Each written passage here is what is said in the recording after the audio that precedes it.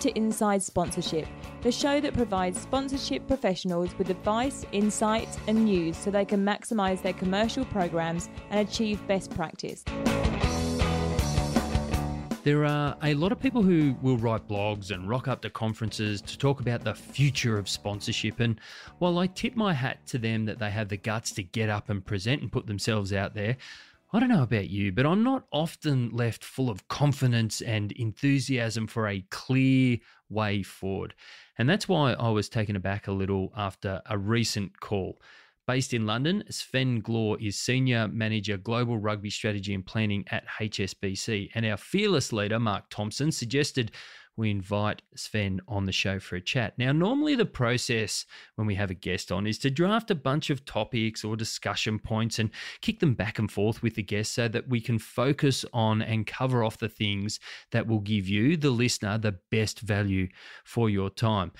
It was a little bit different with Sven. As I was getting ready to start at the gym over here in Australia, Mark and Sven FaceTimed me from the evening in London, reasonably late in the night, and didn't really want to know about how I was going to start some exercise. Very intrusive. And Sven basically led off with, listen, Daniel, don't worry about the key points. I've got this covered. Sponsorship is undergoing huge change and evolution and is becoming more and more important, and everyone needs to get on board with it. And I want to talk about the past a little bit, and I want to take stock of the now, and then I want to talk about where this is all going. I'm really enthusiastic about it. And look, I know passion and enthusiasm are words that get used way too often these days, but that is exactly what struck me about Sven's attitude to coming on the podcast. And I thought to myself, okay, this could go anywhere, but I have no doubt that it will be highly entertaining. Didn't sound like I had a choice with Sven, so I said yes anyway. Welcome to episode 67 of Inside Sponsorship. I'm your host, Daniel Loyston, and it is great to have you tuning into the show wherever you are in the world and however you are connected to the sponsorship industry. You're in for a real treat with Sven when he joins us later on in the show, but now is usually the time when I give a shout out to a few people, and we love doing them because we really do enjoy hearing from you, where you work and what you're up to. But unfortunately, no shout outs this time around. So please just drop me a line because I love to give people shout outs, and I can do that for you on the next episode if you just get in touch. Also on the show is Mark Thompson, Core's Head of International Business, who recently blogged about the increasing importance of business intelligence in sports and entertainment. And he joins us now to have a chat about that. Here's Mark. Mark Thompson, welcome back to the podcast. You haven't been on for a while. Yeah, it's been a month or more, maybe. Nah, it'll be longer than that. I've had Sam and Daniel on the show doing all your work for you, they said. Yeah, well, that's actually not too far from the truth. Have you been on a trip? Yeah, I've been away a few times. I've already done this year. Where are we? February. We've already done Canada, US, UK. Highlights? I just got back from the UK. It was a good trip. I spent a lot of time with the coming together responsive and core. We've got a bigger office over there now, so spending a lot of time with the new staff that I'm looking after in Europe, and getting out and spending some time with our clients and explaining to them the far bigger product suite we've now got on offer for them with the merger of the two companies. A lot of strategy, but the best part of it was we actually went down to Brighton, watched the FA Cup game, spent a bit of time in Brighton walking around, and Saturday evening in Brighton is something that everybody should do if they go to the UK. Did you go to a big pier out into the water? We did. We managed to stop and have a beer on the pier, and then made our way back to the train and went back up to London. But if I had my time again, I'd probably stay the night down there. What is it on the train? Hour and a half? Meant to be, but when there's train works going on, it takes 3 hours. Ouch! Awesome. Ouch! All right. Well, you're here joining us today because we're going to chat about your latest blog, which is focused on the increasing importance of BI in sports and entertainment. Now, sponsorship reporting is nothing new. It's been around since the dawn of sponsorship itself, whenever that was BC. However, as we know, and I know you've spoken about this multiple times in various podcasts and you've written about it a lot before in previous blogs, it has become, in recent times, a lot more purposeful and analytical, hasn't it? Why is that? Look, for the past, I'm going to say decade or more, using data for reporting sponsorship has existed. There's some Repicom, Escom before them. They were real trailblazers in using, broadcast data and comparative analysis and equivalency data and things like that to report, a value of a partnership and why it made sense for sponsorship to occur. So they kind of broke the ice in terms of using data rather than emotion to, or just the fact that I'm a fan of that team and I want to, and I've got a budget and I can take some Chairman's friends, choice. right? Yeah, exactly right. So, and that was so successful that as more marketing, thinkers came into the industry and accountability became stronger, both on both sides of the fence, but more so on the brands that, there actually had to be a reason you're spending this money and governance and things like that, that the actual path forward to proving success and to proving reasoning and to proving the right decisions were made can only be, given through data. So, I think organizations all over the world are now starting to have specialized business intelligence staff, in some cases business intelligence units that don't just sit in sponsorship, they sit across all areas of the business, but they're also, becoming revenue generating areas of the business because of how rich the data is becoming. So the emergence of business intelligence has come from the realization that the data can actually be used really well, rather than the realization that we can now go and get data. The data's always been there. So the emergence is driven by technology and access? Yeah, I think so. Yeah, technology, access, understanding. But, if the successes of those trailblazing companies are that sort of broke the ice a decade or so ago and continued to do so didn't actually happen, like if they weren't as successful, then I don't think we are where we are now. So you say that emergence has come from technology. How is that technology used? Yeah, I mean, the technology is used to provide like a graphical representation of the data. So it's all good to know that it exists and to maybe have a number in front of you and things like that. But where technology now comes into play, and a core software company that we're now involved with, the visualization of data is pinnacle to the actual product itself, and being able to visualize those data, to be able to analyze it because of the visualization, and then use that to provide confidence in decision making. That's why it is actually now starting to become a real pivotal part and a central part of all business around, the industry of sport and entertainment. So why is BI so important now? Surely it's been important all the time or for a long time. Why is it suddenly, for want of a better phrase, starting to get its moment in the sun?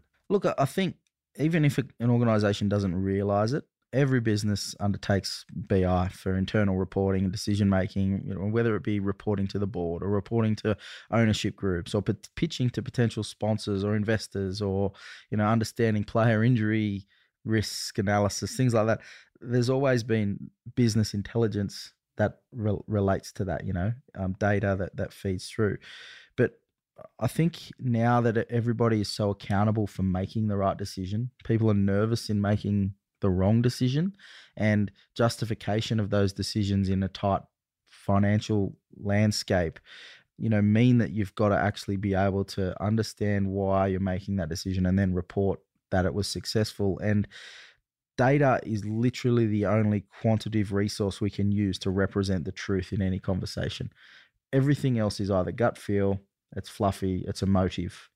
If you've got data to back it up, then people can't argue with that. It's an actual single source of truth of that decision-making process. Is it important in the sponsorship space now because, and we've spoken about this for many years, and it was one of the reasons Sponserve started, or one of the main reasons that Sponserve started, was that sponsorship departments didn't have any dedicated software to do their job properly. And as you said, BI has been in existence in particularly sporting organisations for a long time around player management, injuries, finance, even HR, even the technology that they're running in there with their IT departments or outsourcing the IT.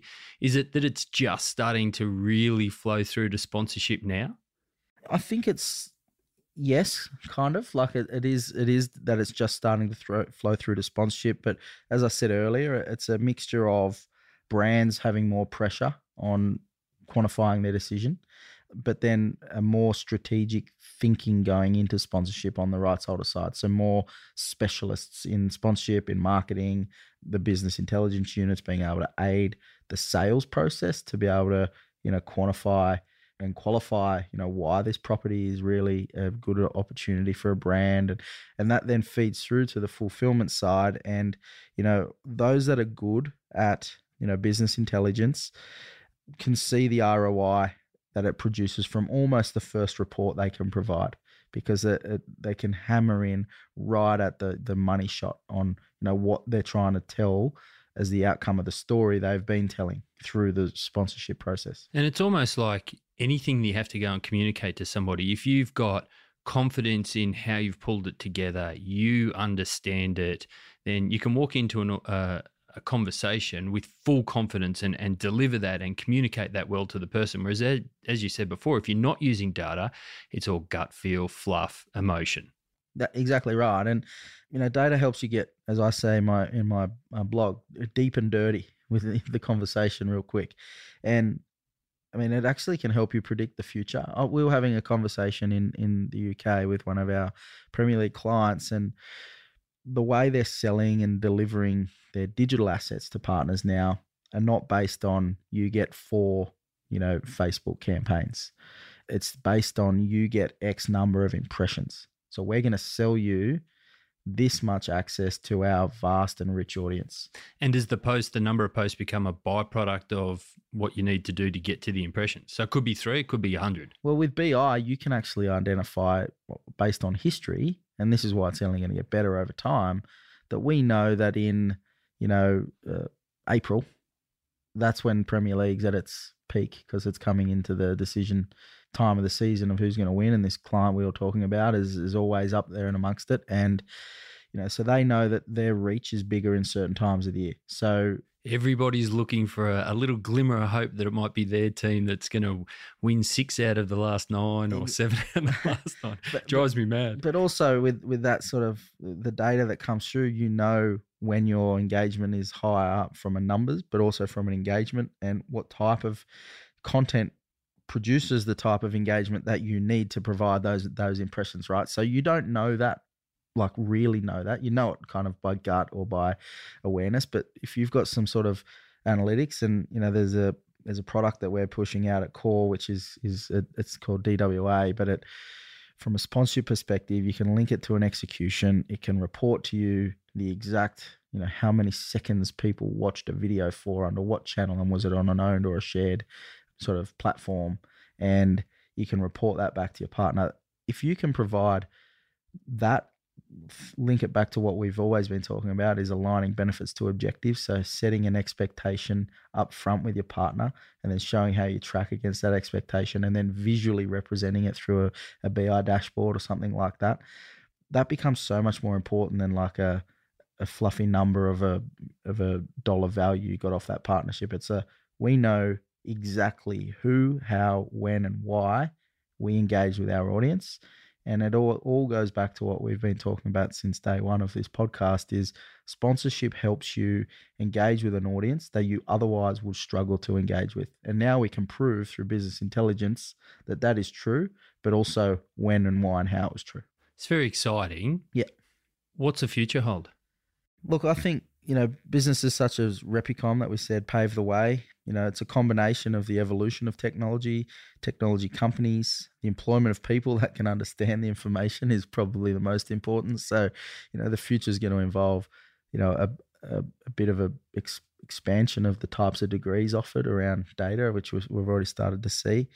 But I actually think the success of the future will come both inside and outside of the competitive arena by being able to use data to predict the future. And so to make better decisions, we will see less people going broke. We'll see more people kind of finding success, and hopefully the data helps people protect themselves from themselves. Well, Marty McFly, Back to the Future Thompson, he's going to predict the future for us with his data and business intelligence. But you're right, I make a joke, but it is exciting, but it's also going to become more and more mission critical for you guys on the front line. So if you want to read through Mark's comments in slow time, just head along to the blog at sponserve.net where you can access all of that. Tomo, next trip? 29th of March, I jet out. To? Europe for a week, multiple spots, New York and Denver. So right around the big circle or sphere. So if you want to catch up with Mark for a chat, a beer, some toast at breakfast, just get in contact. I'm sure he can accommodate you. Thanks for joining us. Cheers, mate. Sven Glor is Senior Manager Global Rugby Strategy and Planning at HSBC, based in London. I know passion and enthusiasm are words that get used way too often, just get bandied about these days, but that is exactly what struck me about Sven the first time I spoke to him on the phone. He is someone who clearly spends a lot of time thinking about the industry and couples that with bucket loads of energy. As I said earlier, his attitude to coming on the show and taking charge of what we were going to cover made me think, okay, this could go anywhere, but I have no doubts it will be highly entertaining and valuable for the listeners. And that's exactly what you're about to get. Here's Sven. Sven, welcome to the show. You are the Senior Manager Global Rugby Strategy and Planning at HSBC. Did you play rugby yourself? And if so, what position? But if you didn't play rugby growing up, what position do you think you'd be best suited to if you had to pull on a jersey tomorrow? Yeah, hi. Thanks for having me. It's great to be on the show, and I've really been looking forward to it. Yeah, to answer your question, I did play rugby in my young years. I was a deceptively slow and far too skinny number 6. And unfortunately for me, it was a case of having probably ambition and ability mixed up pretty early. So, my coach's parents and I realised at an early age that I probably wasn't going to make the Wallabies. So I decided to focus my attention at a young age to rowing, still rowing, and thought, the Olympics, that sounds like an attractive sporting proposition. So, ideally, at the time, Horse and Foursome were huge names, and they were my newfound heroes. So I thought it'd be nice to be their latest recruit. And and sad to say that those hopes and dreams were also shattered quite early, along with my Wallaby aspirations. So I did, zero to no chance of even happening.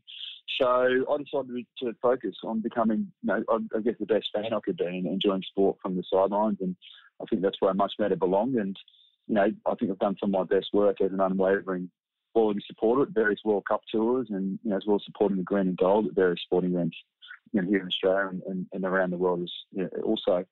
And in terms of transitioning, so while I certainly appreciate playing rugby at a high level was never going to be a viable career path to me from an early age. I generally love the game and love sport in general. And, I was adamant from my early high school years onward that while I couldn't obviously work in the game as such, as I wasn't going to be a player or a coach, but I certainly wanted to work on it.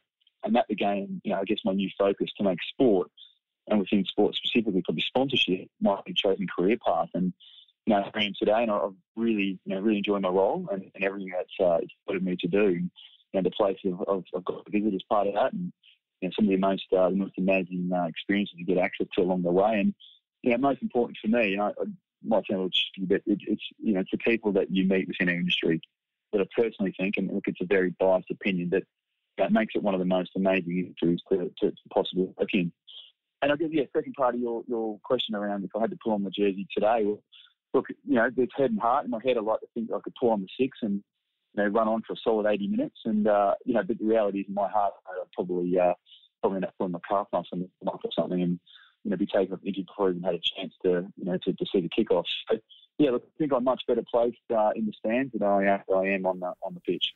I'm going to pencil you in for running the water. Now, Sven, you obviously love the game. HSBC are heavily involved with the rugby sevens, and it has really grown from what you'd probably call an off-season activity into a full-blown standalone product that has worldwide appeal. For you, what's been your most memorable experience working in and around rugby sevens?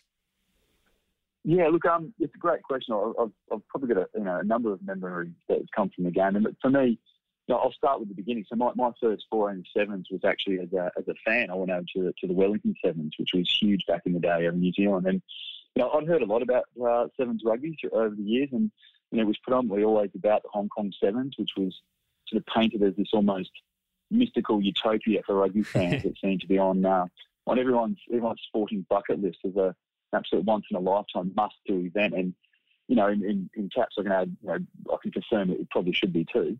But when I taken sevens for the first time in my first tournament, and when I say tasted it, literally it was I think it was through a can of warm Spates and standing in the stands dressed as a Hulk Hogan lookalike, and but no one actually sits in the stands over there. For 2 days, you're dancing in your seats. And, you're surrounded by every possible conceivable fancy dress that you could ever imagine. And, then there's on top of that, the action sort of off the field. You look on the field and it's absolutely electric. There's, the skills on display are just simply awesome. And, I remember having a moment, I thought to myself, this sport is so unique. There's literally something for everyone. It's so easy to digest and understand if you fall into rugby. And, this thing is built for the future. And I had sort of this T20 moment for rugby, and I thought, this thing is an absolute game changer. And, it's just so different to what you see in traditional 15s in terms of the whole experience. So, look, I was hooked immediately, and I could see so much potential and an opportunity, again, both on off the field. And, I really believe it's something you have to experience yourself firsthand, and not on TV or these days online. But, you really have to be, in the stands and comprehend the incredible atmosphere of a sevens tournament. And then there's the skills on display, which is just absolutely next level. So, look, I'm on to now almost 10 years later, and very much, working on and in the game. I've watched the game grow, pretty much exponentially year on year. And, without wanting to sound too corporate, it's attracting new and younger audiences globally, both men and, more importantly, on the women's side as well. And, we've watched the highly successful Olympics debut that it made in Rio 2016. Yeah, and it's moved very much from a standalone entity to, becoming its own sort of career path for players now.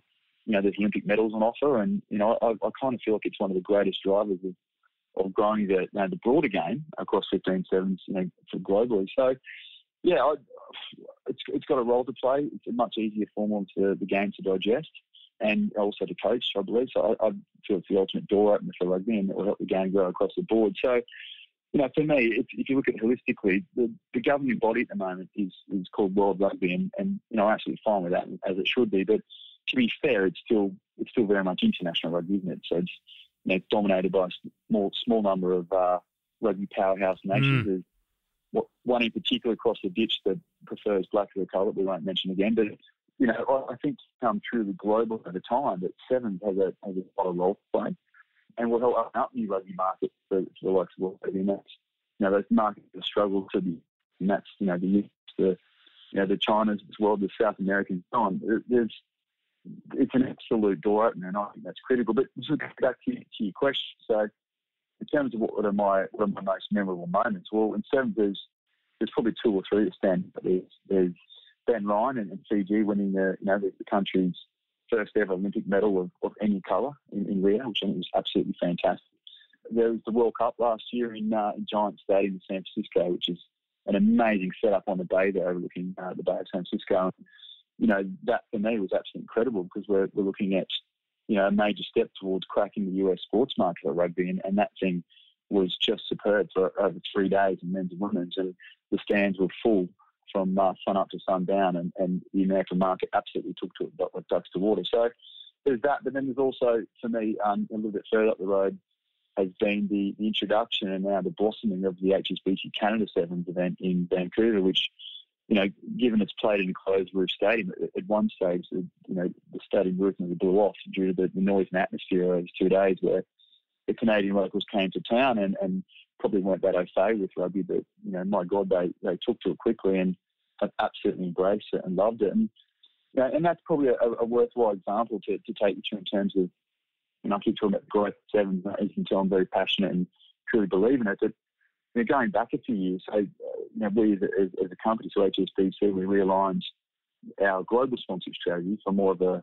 federated local model, where effectively, the local domestic markets could sponsor any property they like, to be fair. So there wasn't any sort of consistency or alignment from one market to the next, and became quite fragmented across the globe. And so we then moved that towards a centralised global approach, and it became known as our global flagship event strategy, and sort of narrowed it down across to three sporting pillars, which is golf, tennis and rugby. And if you look around the world at that time, we had, in South America, they were sponsoring football stadiums that, often hosted UFC events and the like, which wasn't really on point for HSBC's brand narrative. And then you had in Canada, the locals up there were sponsoring, what is almost religion, which is ice hockey and baseball. And, back in Oz, we sponsored the AFL team, the Hawks, and in Super Rugby, we had the Waratahs. And, in France, there's all that arts and culture and so on. And then we had over in Russia, actually, of all all sporting properties, or not even sporting properties, but event properties, we had national tango championships, which were HSBC Russia sponsored for 10 years. So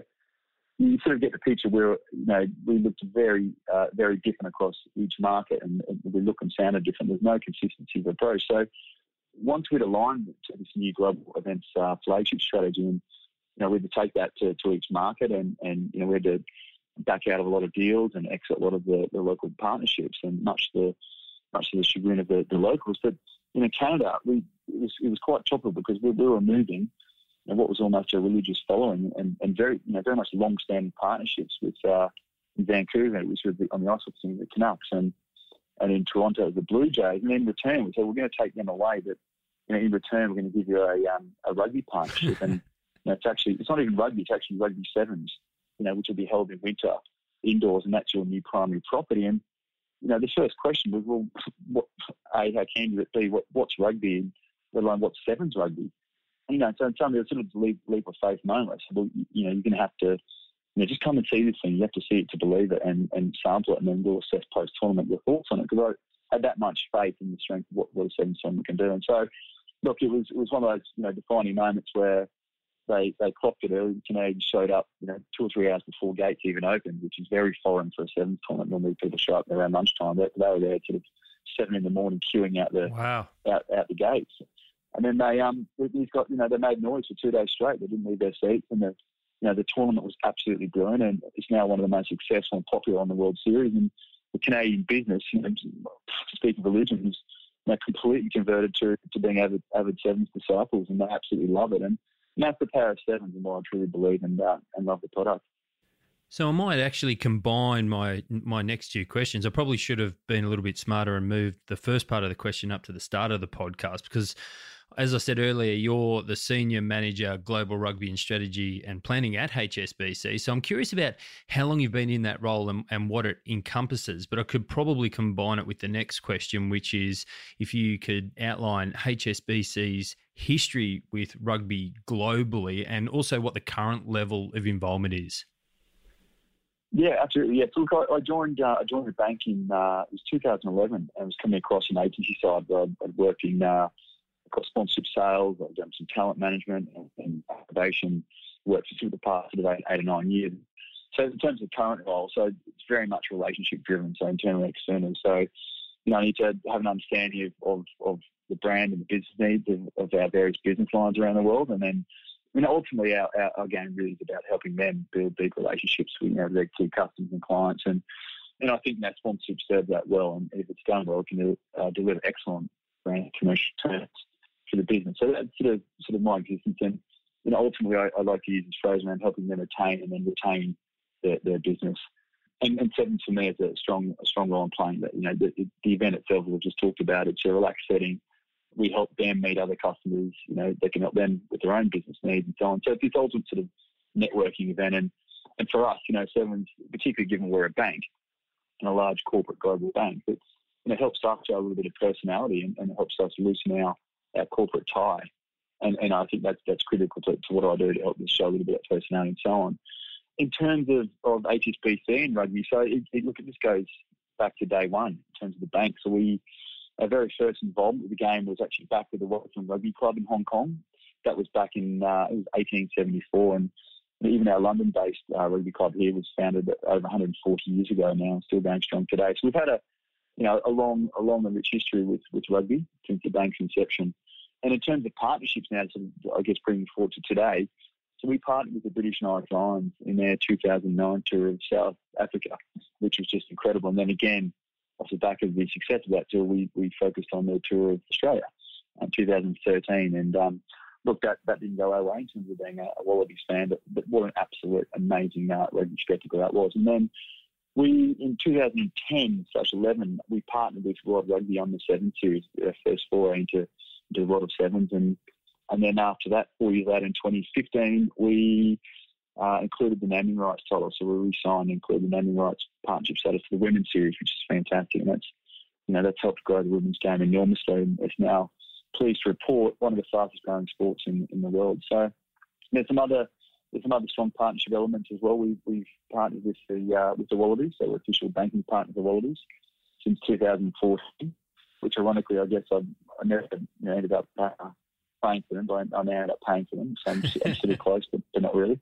And yeah, most recently, I guess for me, I want to, talking about highlights, but last year in San Fran, that amazing tournament over there on the Bay, Giant Stadium, we announced another 4-year partnership with World Rugby across both the men's and women's series to take us up to 2023. And that will now move us into, over a decade of partnership with Rugby Sevens, which I guess, shows the belief and the value we have in the property. And as part of that announcement, we also negotiated to become the official banking partner of World Rugby, which is another significant step for us. So, yeah, a lot of history, a lot of legacy. We firmly believe in it. And I guess when we had to put the business case forward to re-sign, it was with a resounding yes, let's move forward from the business, which speaks volumes of what it's doing. So, yeah, all in all, a really positive story. Clearly a long history with rugby. Strikes me as almost maybe even a love affair between HSBC and rugby.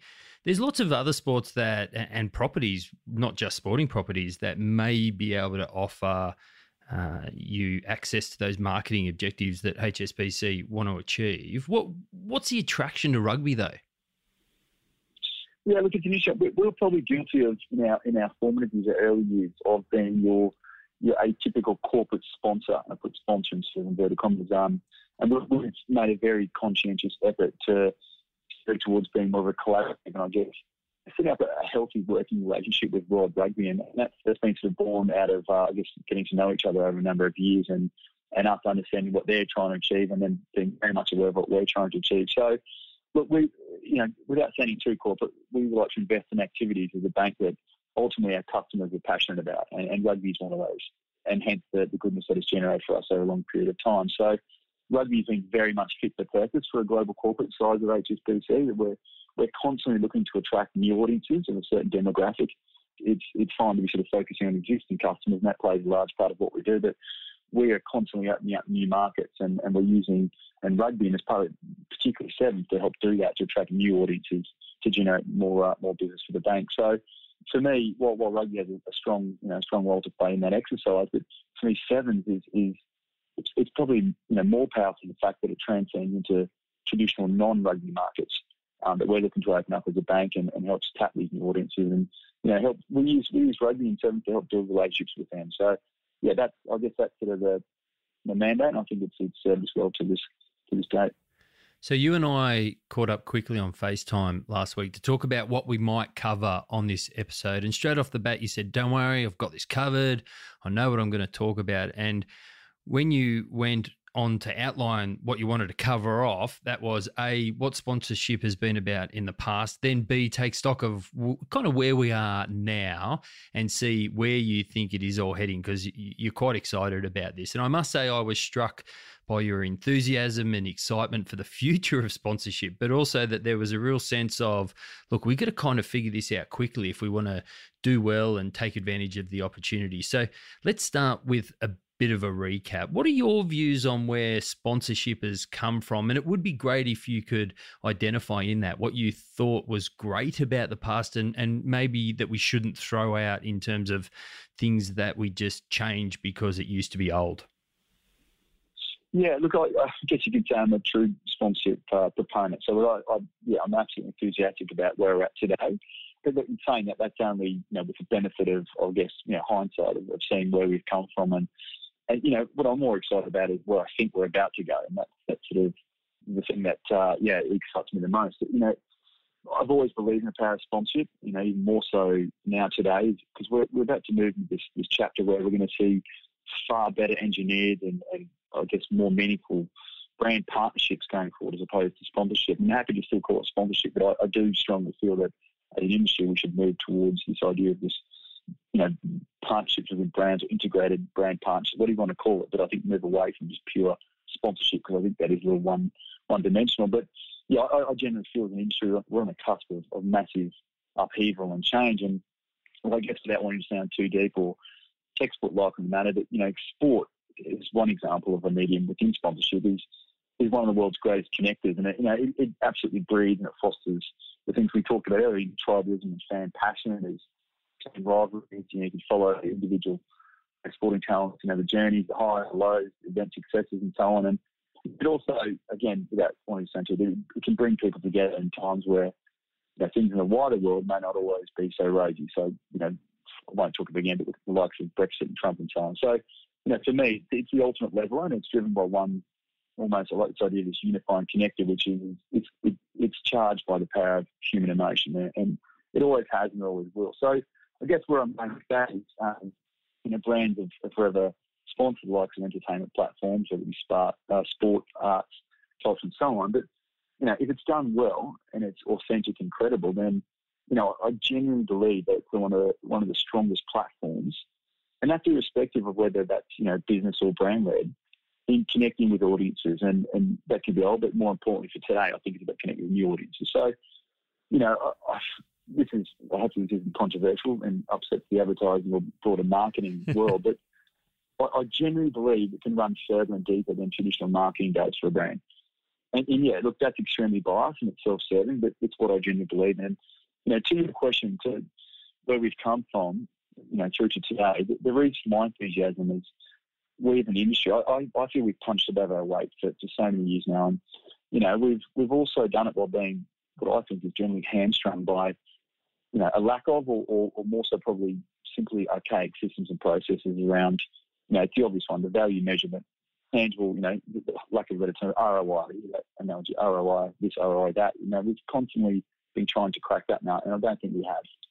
And I sort of feel like we've succeeded, far and above and beyond we ever thought as an industry, but without the ability to truly justify ourselves and our existence. And that's probably in the eyes of a lot of marketing and business heads. And so, I'm sure you agree, but I hear this almost every day. I meet someone, they ask, what do I do in terms of my role and career? And so I tell them.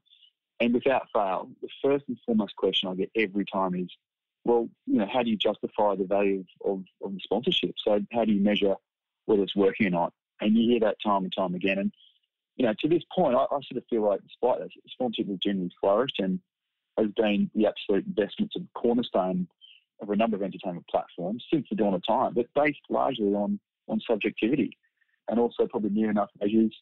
We're probably guilty of using, clunky systems and models that I generally feel have been largely self-serving and self-fulfilling in many cases. And yet, despite all that, we've managed to still largely occupy, the hearts and minds of a lot of businesses and marketing heads for generations, despite all the above. So, for me, sponsorship, when done well, has potential to stick like no other marketing medium can. And look, again, that may upset a lot of people, but that's what I genuinely believe. And while I realize I'm not splitting the sponsorship atom here by any means, but the facts are businesses need to grow consistently and they need to grow new customers. I talked about this earlier, that rather than going back to existing audiences. And so for me, what better way to do is to connect with them through their passion points, and sport is an example of that. But we've managed to somehow do that despite ourselves, and to date we've done that without due diligence or due diligence to our industry. And I still feel like we've somewhat excelled despite ourselves. And the sport industry alone is worth over $700 billion a year, and sponsorship plays an extremely large part of that. And that's despite the fractious and often clunky approach that our industry has taken in getting to this point. So, in some ways, I feel too long that we've probably, keep going back to this, that we've succeeded probably despite ourselves. And that's because I feel the proposition, the basic premise of sponsorship is so strong in its basic foundations. And, and to be fair, until today it's largely worked, but it's been this relatively virtuous circle where both, the property and the brand have felt that they've benefited.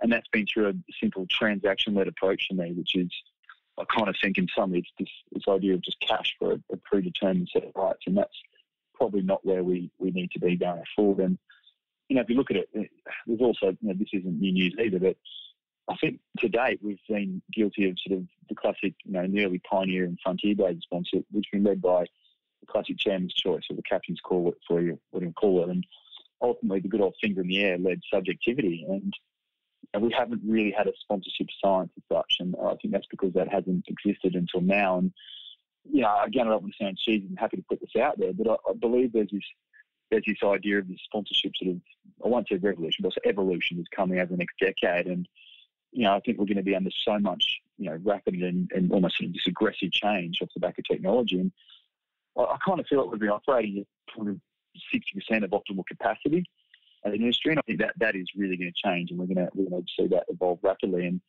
this one-dimensional approach that we've always had, where cash was king, service delivery was pretty much an obligation, and you've had sports talent was considered very much just a commodity. And then the brand or the rights holder were really talking outside of their annual yearly review to compare notes in the days gone by. Probably the ultimate outcome was the rights holder was saying, well, is the sponsor going to resign? And if so, how much can we get them for? And then, the next question then, will they invest more? And that's usually calculated on the classic CPI basis model plus some. And then across the table, you had sitting the sponsor was thinking, well, what can you give me to justify the exercise and help me sell the sponsor back into the business to justify that further investment? And that's not a virtuous circle at all. That's kind of a vicious one, because at some time that's set to fail. And the reason it's set to fail for mine is that unless there's sort of tangible proof that the sponsorship is truly meeting the business and brand objectives, then we haven't had tools to date that can demonstrate that. I'm not robust ones anyway. So look, I think that's probably the area of concern for me, but also the area of opportunity, and that's where I think we've come to today. We're at this juncture in the road that I think things are going to change dramatically, but very much for the better. I think it's an interesting point that sponsorship professionals, particularly, not just the industry, but professionals on both sides of the fence have done well almost despite the situation. And I'd chalk that down to just their tenacity. And we often say that sponsorship professionals are some of the hardest working people in organisations because, as you rightly point out, they haven't had the tools and the processes necessary in place to operate how other parts of the business may perform at a more optimum level. And as you said, you used a great word there, that they've often been hamstrung. So what about the present in terms of how you see the industry right now? Because it feels like there is a lot of people talking about how we should do better and we should do things a certain way, etc. But the evidence of people, professionals, really embracing that and forging ahead and being truly innovative and trailblazing a path to best practice, so to speak, is quite scarce. And I think I'm particularly interested in some of the things people are still doing, you think, or you see people still doing, which might be rooted in the past, but maybe not just the simple headlines that so many of us in the industry throw out there, like we have to stop sending cold proposals and we need to tailor and not offer generic packages, or we have to treat sponsorships like relationships, etc. I'd be interested in some more deeper insights from you. Yeah, I agree. Look, I think, that brings us very much to today. So I talked about what we're about to face, and I think that's this information overload era, and it's only going to explode even more, more so going forward. And, if you look at that, probably thanks to our friends at, the likes of the Apples and the Googles as well, but we're all now subject matter experts in the click of a button, and we're all sort of experts, statisticians or sporting commentators, thanks to a hand of devices. And we not only just watch sport and so on, we analyse everything with more information now at our fingertips than ever before. So, I think there is this I talked about earlier, there is this evolution or revolution, whatever you want to call it, on the horizon. And, we have a truly intricate understanding now and a relationship with our sporting brands, teams and players due to technology. And technology is kind of the theme of my future-looking approach, which is, thanks to the Facebooks, the Instagrams and Twitters and so on, you get to go behind the curtain and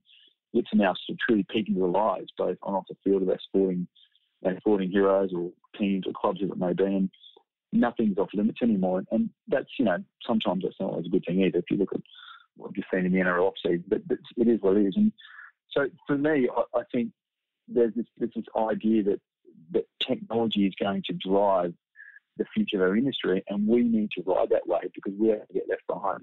We're looking at it at the moment, we're a mile off what they do in the traditional advertising world. From an evaluation point of view, we're a mile off what they do in traditional marketing, comms and evaluation. We're sort of predisposed to this idea of making evaluation work to our favour, whether that be wanting to exit or whether it be wanting to justify a business case and spending more. So I guess where my head is at is we've got this opportunity now to use technology to smarten up our industry and almost play not just catch up, but almost future-proof ourselves to help put our industry at the forefront of marketing comms going forward. And I keep talking, I talked about this earlier, this idea of sponsorship moving towards this idea of, being integrated brand partnerships, or whatever you want to call it. And that's now on the horizon, starting to become more visible than ever before, or else we are going to get left behind. And I do think that we don't, create more robust evaluation tools and use the strength of MI to our advantage, that we will lose the great arms race within marketing, and that's something we should all be quietly worried about, but also equally enthused about as well. I think that's an interesting point about the arms race with marketing. You spoke about the information overload, the explosion of data, and that's driven because of technology, and it's helping fuel, as you've said a number of times, an evolution. How does it play out? What do you think it's going to look like sort of day to day, week to week at the coalface for sponsorship professionals? And you spoke there about being potentially scared of an arms race with marketing if sponsorship loses out. But does that excite you? Does it more scare you? Are there other things that excite you or scare you about what we're seeing and where we might be going?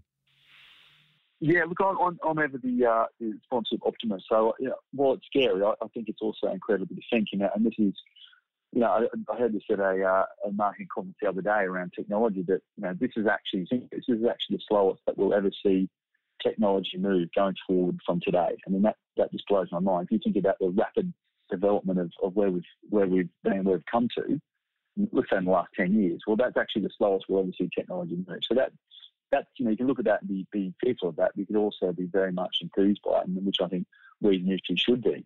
And sport is also been at the forefront of technology and advancement. You look at what happens on the courts and the fields around the world. So that might be GPS tracking or virtual signage, whatever it may be. But it's always been sort of this advancement tool for technology, and I think that's exciting. But for me, without sounding too holistic, you look at society, and there's two determining factors that I think will play to the strengths. And this is where I'm glass half full for sponsorship, and that's this general societal noise and day-to-day information, one called overload or clutter, it is always on, and literally on in terms of the mobile devices.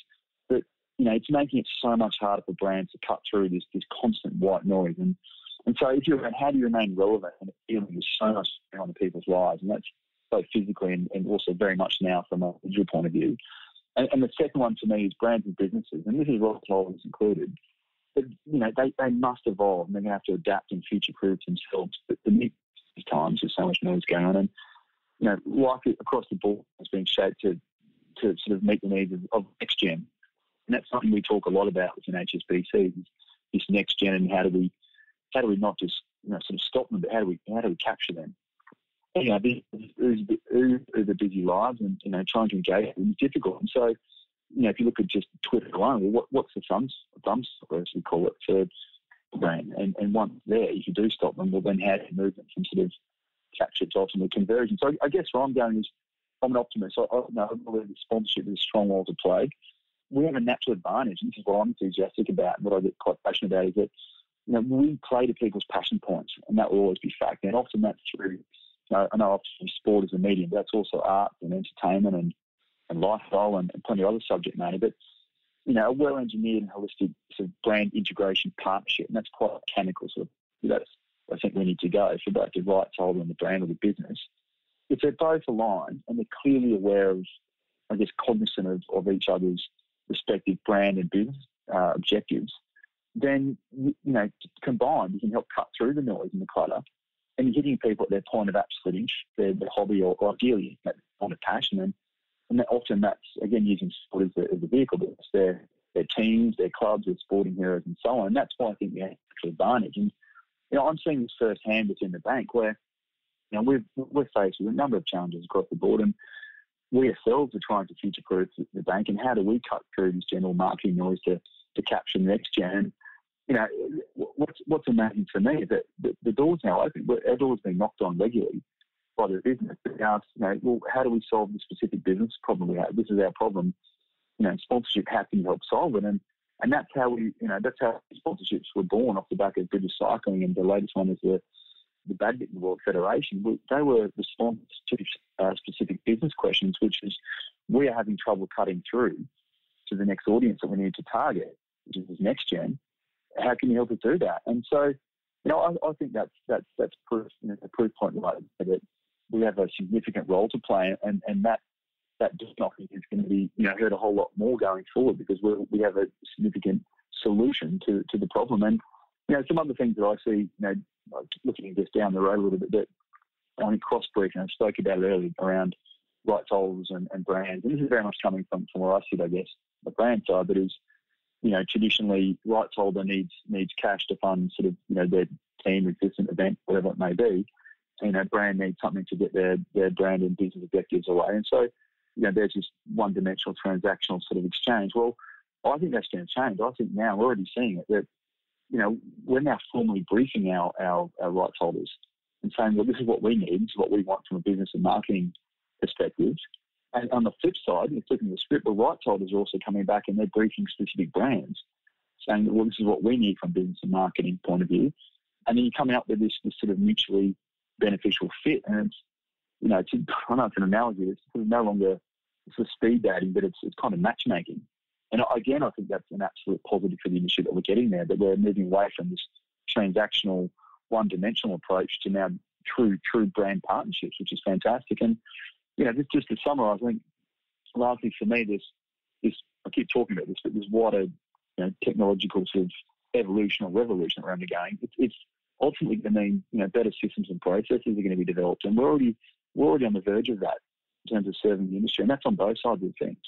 I think the traditional evaluation models that we've used to get us to today, and again, I've talked about, we've sort of punched above our weight, thanks to those. We're going to have more data than ever before, and we're going to be empowered by greater access to what I think is unmatched levels that we've never seen before in terms of access to fans, players, audiences, and so on. And all of that can be fed into stronger, measurement and evaluation processes, which will further justify our existence. And look, on the flip side, you talked about what scares me. Well, I'm ever the optimist, but I also feel that we could miss the boat. If we refuse to sort of adapt and embrace this change, then if we don't, I guess we need to ultimately embrace it rather than fight it, because we need to react to this as a collective within the industry, because if we don't, then that's where I become quite fearful that we're still using dated and there's more holes in all these evaluation models and Swiss cheese in terms of going back and proving our worth to both the businesses and marketing heads.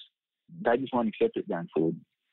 And they're looking for sponsorship to play a role in their future, their future business objectives and growth. So I kind of think there's a sweet spot there, and we just need to capitalise on it. And, I guess in closing, we're on the cusp of, harnessing the power of this digital evolution phase to finally put, I talk about a lot of this at work, but, putting the science into sponsorship. And, I think we're finally, if it all comes together, we're finally going to be able to answer that age-old question that we all get faced with every day, which is, how do you measure the return on sponsorship? Well, then we can turn around and say, well, this is it, and this is how we do it and why we do it, and there's absolute proof points there. So, ultimately, I'm the optimist. I think we're in a great space. We've done well to get to where we have, but we're just about to turn a pretty large corner and be a better place than we ever had before. I think it's some really insightful comments there, and I deeply really hope that the listeners were paying close attention to that, because we speak about this stuff all the time on the podcast or face-to-face with people or in the blogs. And that comment that you made about other business areas coming to you and saying, how do we fix this problem, Sven? How can we use sponsorship to help fix this problem? We believe that sits at the heart of the conversation that rights holders should be having initially with businesses, and not going in there being attached to an outcome and making an assumption with packages and proposals that they can just help a business without deeply understanding what their problems are. And yes, people talk about this stuff all of the time, but the key there is that is an internal conversation that is already happening within the organization. And so it is probably on people's agendas. And if you go to a brand and say to them, what sorts of things are you struggling with? You might be surprised what they share with you, just like what Sven shared with us there. Now, Sven, I wanted to ask you, it strikes me, you spoke about brands integrating more and it not be transactional. It strikes me that those that don't go down that path and really work hard to have proper brand integration with a property, that those who are just set up purely, hey, we sponsor this, here's our logos, that will become so jarring in the future of sponsorship that it will actually work against brands. What do you think about that? I couldn't agree more. I think it sort of, evolve rapidly, will become obsolete on that front end. You'll see it on both sides. You'll see rights holders who are smart, looking sort of down the track already at what's coming, and they're evolving their approach already. And there's a number of rights holders that are already sort of ahead of the curve, I think, to that, and changing the way they approach brands and looking at it from a very much a partnership point of view, not sponsorship. And on the flip side, brands need to do the same. And looking at my own example of when asked to solve that internal business problem, I now feel as though I'm a lot more and in a much better position to be able to respond to that internal brief, I guess, because of the power of information and having more of it to hand. Because if I have a much better relationship with rights holders, I can get access to data I've never had before, and I can pass on what my internal business problem is, and they can better solve that. But if you're not doing that, then I do think that you'll see a lot of rights holders and brands almost become obsolete in terms of the value of their sponsorships. It'll remain where it is. They'll jog on the spot, and the ship will have sailed. So yeah, it sounds very deep, but sort of this evolve rapidly or get left behind, and I'm seeing it firsthand with what we do at HSBC and the questions I'm being asked, and it's an absolute. This is why I'm so excited, because our door is now constantly being knocked on, and we're being asked incessantly to come and help solve business problems, and I can now better solve those problems, which is brilliant, and that's why I'm enthusiastic, and that's only going to get better. The momentum is only just starting to gather now, and it's going to increase rapidly with the power of what we're seeing from a technological point of view. Particularly, Sven, if you keep helping people solve their business problems, they're going to keep coming to you for more help. Now, you're a very forward-looking person on the sponsorship front. How do you keep up to date with the industry? What are some of the great sources of news and information and examples of sponsorship best practice that you go to? Yeah, looking at what I've just been talking about, I think with information overload, I tell you what, we're also guilty of it in many respects, because there is so much reading to be done out there. And what I try to do is have this sort of what I call sort of white time, which is sort of 2 hours once a week of just literally dropping the pen, downing tools, and actually just doing industry reading and just looking at various sites and various key spots. I follow a lot of people on Twitter and LinkedIn and so on, and just getting various opinions and trying to information gather as much as I can, and then formulate my own opinions. And look, the best thing, and I talked about this earlier in the podcast, the best thing about this industry is the people that are within it. There's plenty of IP, there's plenty of skilled people, and plenty of highly intelligent people. We just probably haven't been all pulling in the right direction. And so the best thing I can recommend, which is what I try to do, is literally get out and talk to people.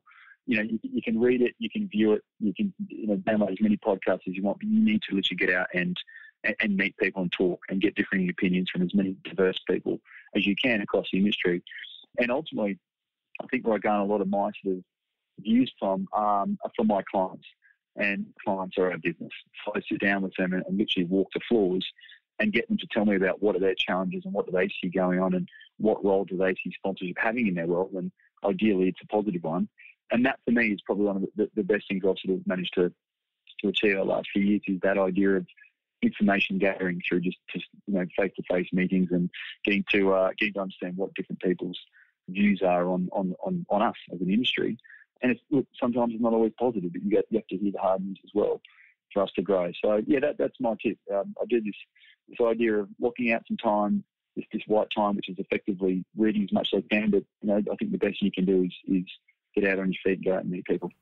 Some great advice there to set aside some dedicated time for research and learning and reading and networking and having conversations with people and really committing to it. Sven, a really great chat, free-ranging chat, full of awesome insights. If people want to get in contact with you and keep the conversation going or learn more about HSBC's approach to sponsorship, what can they do? Yeah, look, always happy to have a chat. And as I know, to throw on, the door is very much open. I do generally love talking about it as a subject matter. So, in terms of subject matter, Twitter and @Glory99, do drop me a note. I love to reach out, and obviously LinkedIn. And then, yeah, anyone coming through London, I'd love to have a cup of tea or over here it's normally a warm beer and a cold pie. But happy to have that as well. And at some stage, if when I get back to Oz, I'd love to reconnect with the Australian sponsorship industry as well, and Yeah, so look, as I say, lines are open, and happy to chat with as many people as possible. So I do generally love what we're doing. I generally believe in it as well. Outstanding. Sven Glor, Senior Manager, Global Rugby Strategy and Planning at HSBC. Thank you so much for spending some time with us and taking us inside your views on the sponsorship industry. Fantastic. I really appreciate it, and I love what you're doing with the show as well. It's absolutely brilliant. Thank you. Such an awesome chat with Sven there. And assuming Sven's crystal ball is working well, there are some very exciting times and opportunities ahead for the industry. It will be challenging, but as I said, exciting. It will take leadership, innovation, hard work, and commitment from you to take advantage of that. That's a wrap for episode 67 of Inside Sponsorship. I hope you loved it. And also don't forget, if you'd like a shout out, just get in contact and I'll make that happen for you on the next show. We really would love to hear from you. Or if you're too shy, help us feel special by leaving us a review on iTunes. If you want to connect with me, you can do so on LinkedIn. Just search for Daniel Oyston or drop me an email using daniel@sponserve.net or on Twitter using the handle @sponserve. And if you want to connect with CORE's Head of International Business, Mark Thompson, you can catch him on mark.thompson@coresoftware.com or just search for him on LinkedIn as well. Don't forget that you can follow us on Facebook, LinkedIn, Twitter, and Instagram. Just search for Sponserve. Until next time, I'm Daniel Oyston. Thanks for listening to Inside Sponsorship. Thanks for listening to the show. For more episodes and to subscribe to the show, search for Inside Sponsorship on Apple Podcasts, Google Podcasts, or wherever it is you listen to your podcasts. Also, for more free industry-specific resources, including blogs, ebooks, white papers, and our Insights newsletter, head to coresoftware.com. Finally, be sure to follow Core Software on Twitter and LinkedIn.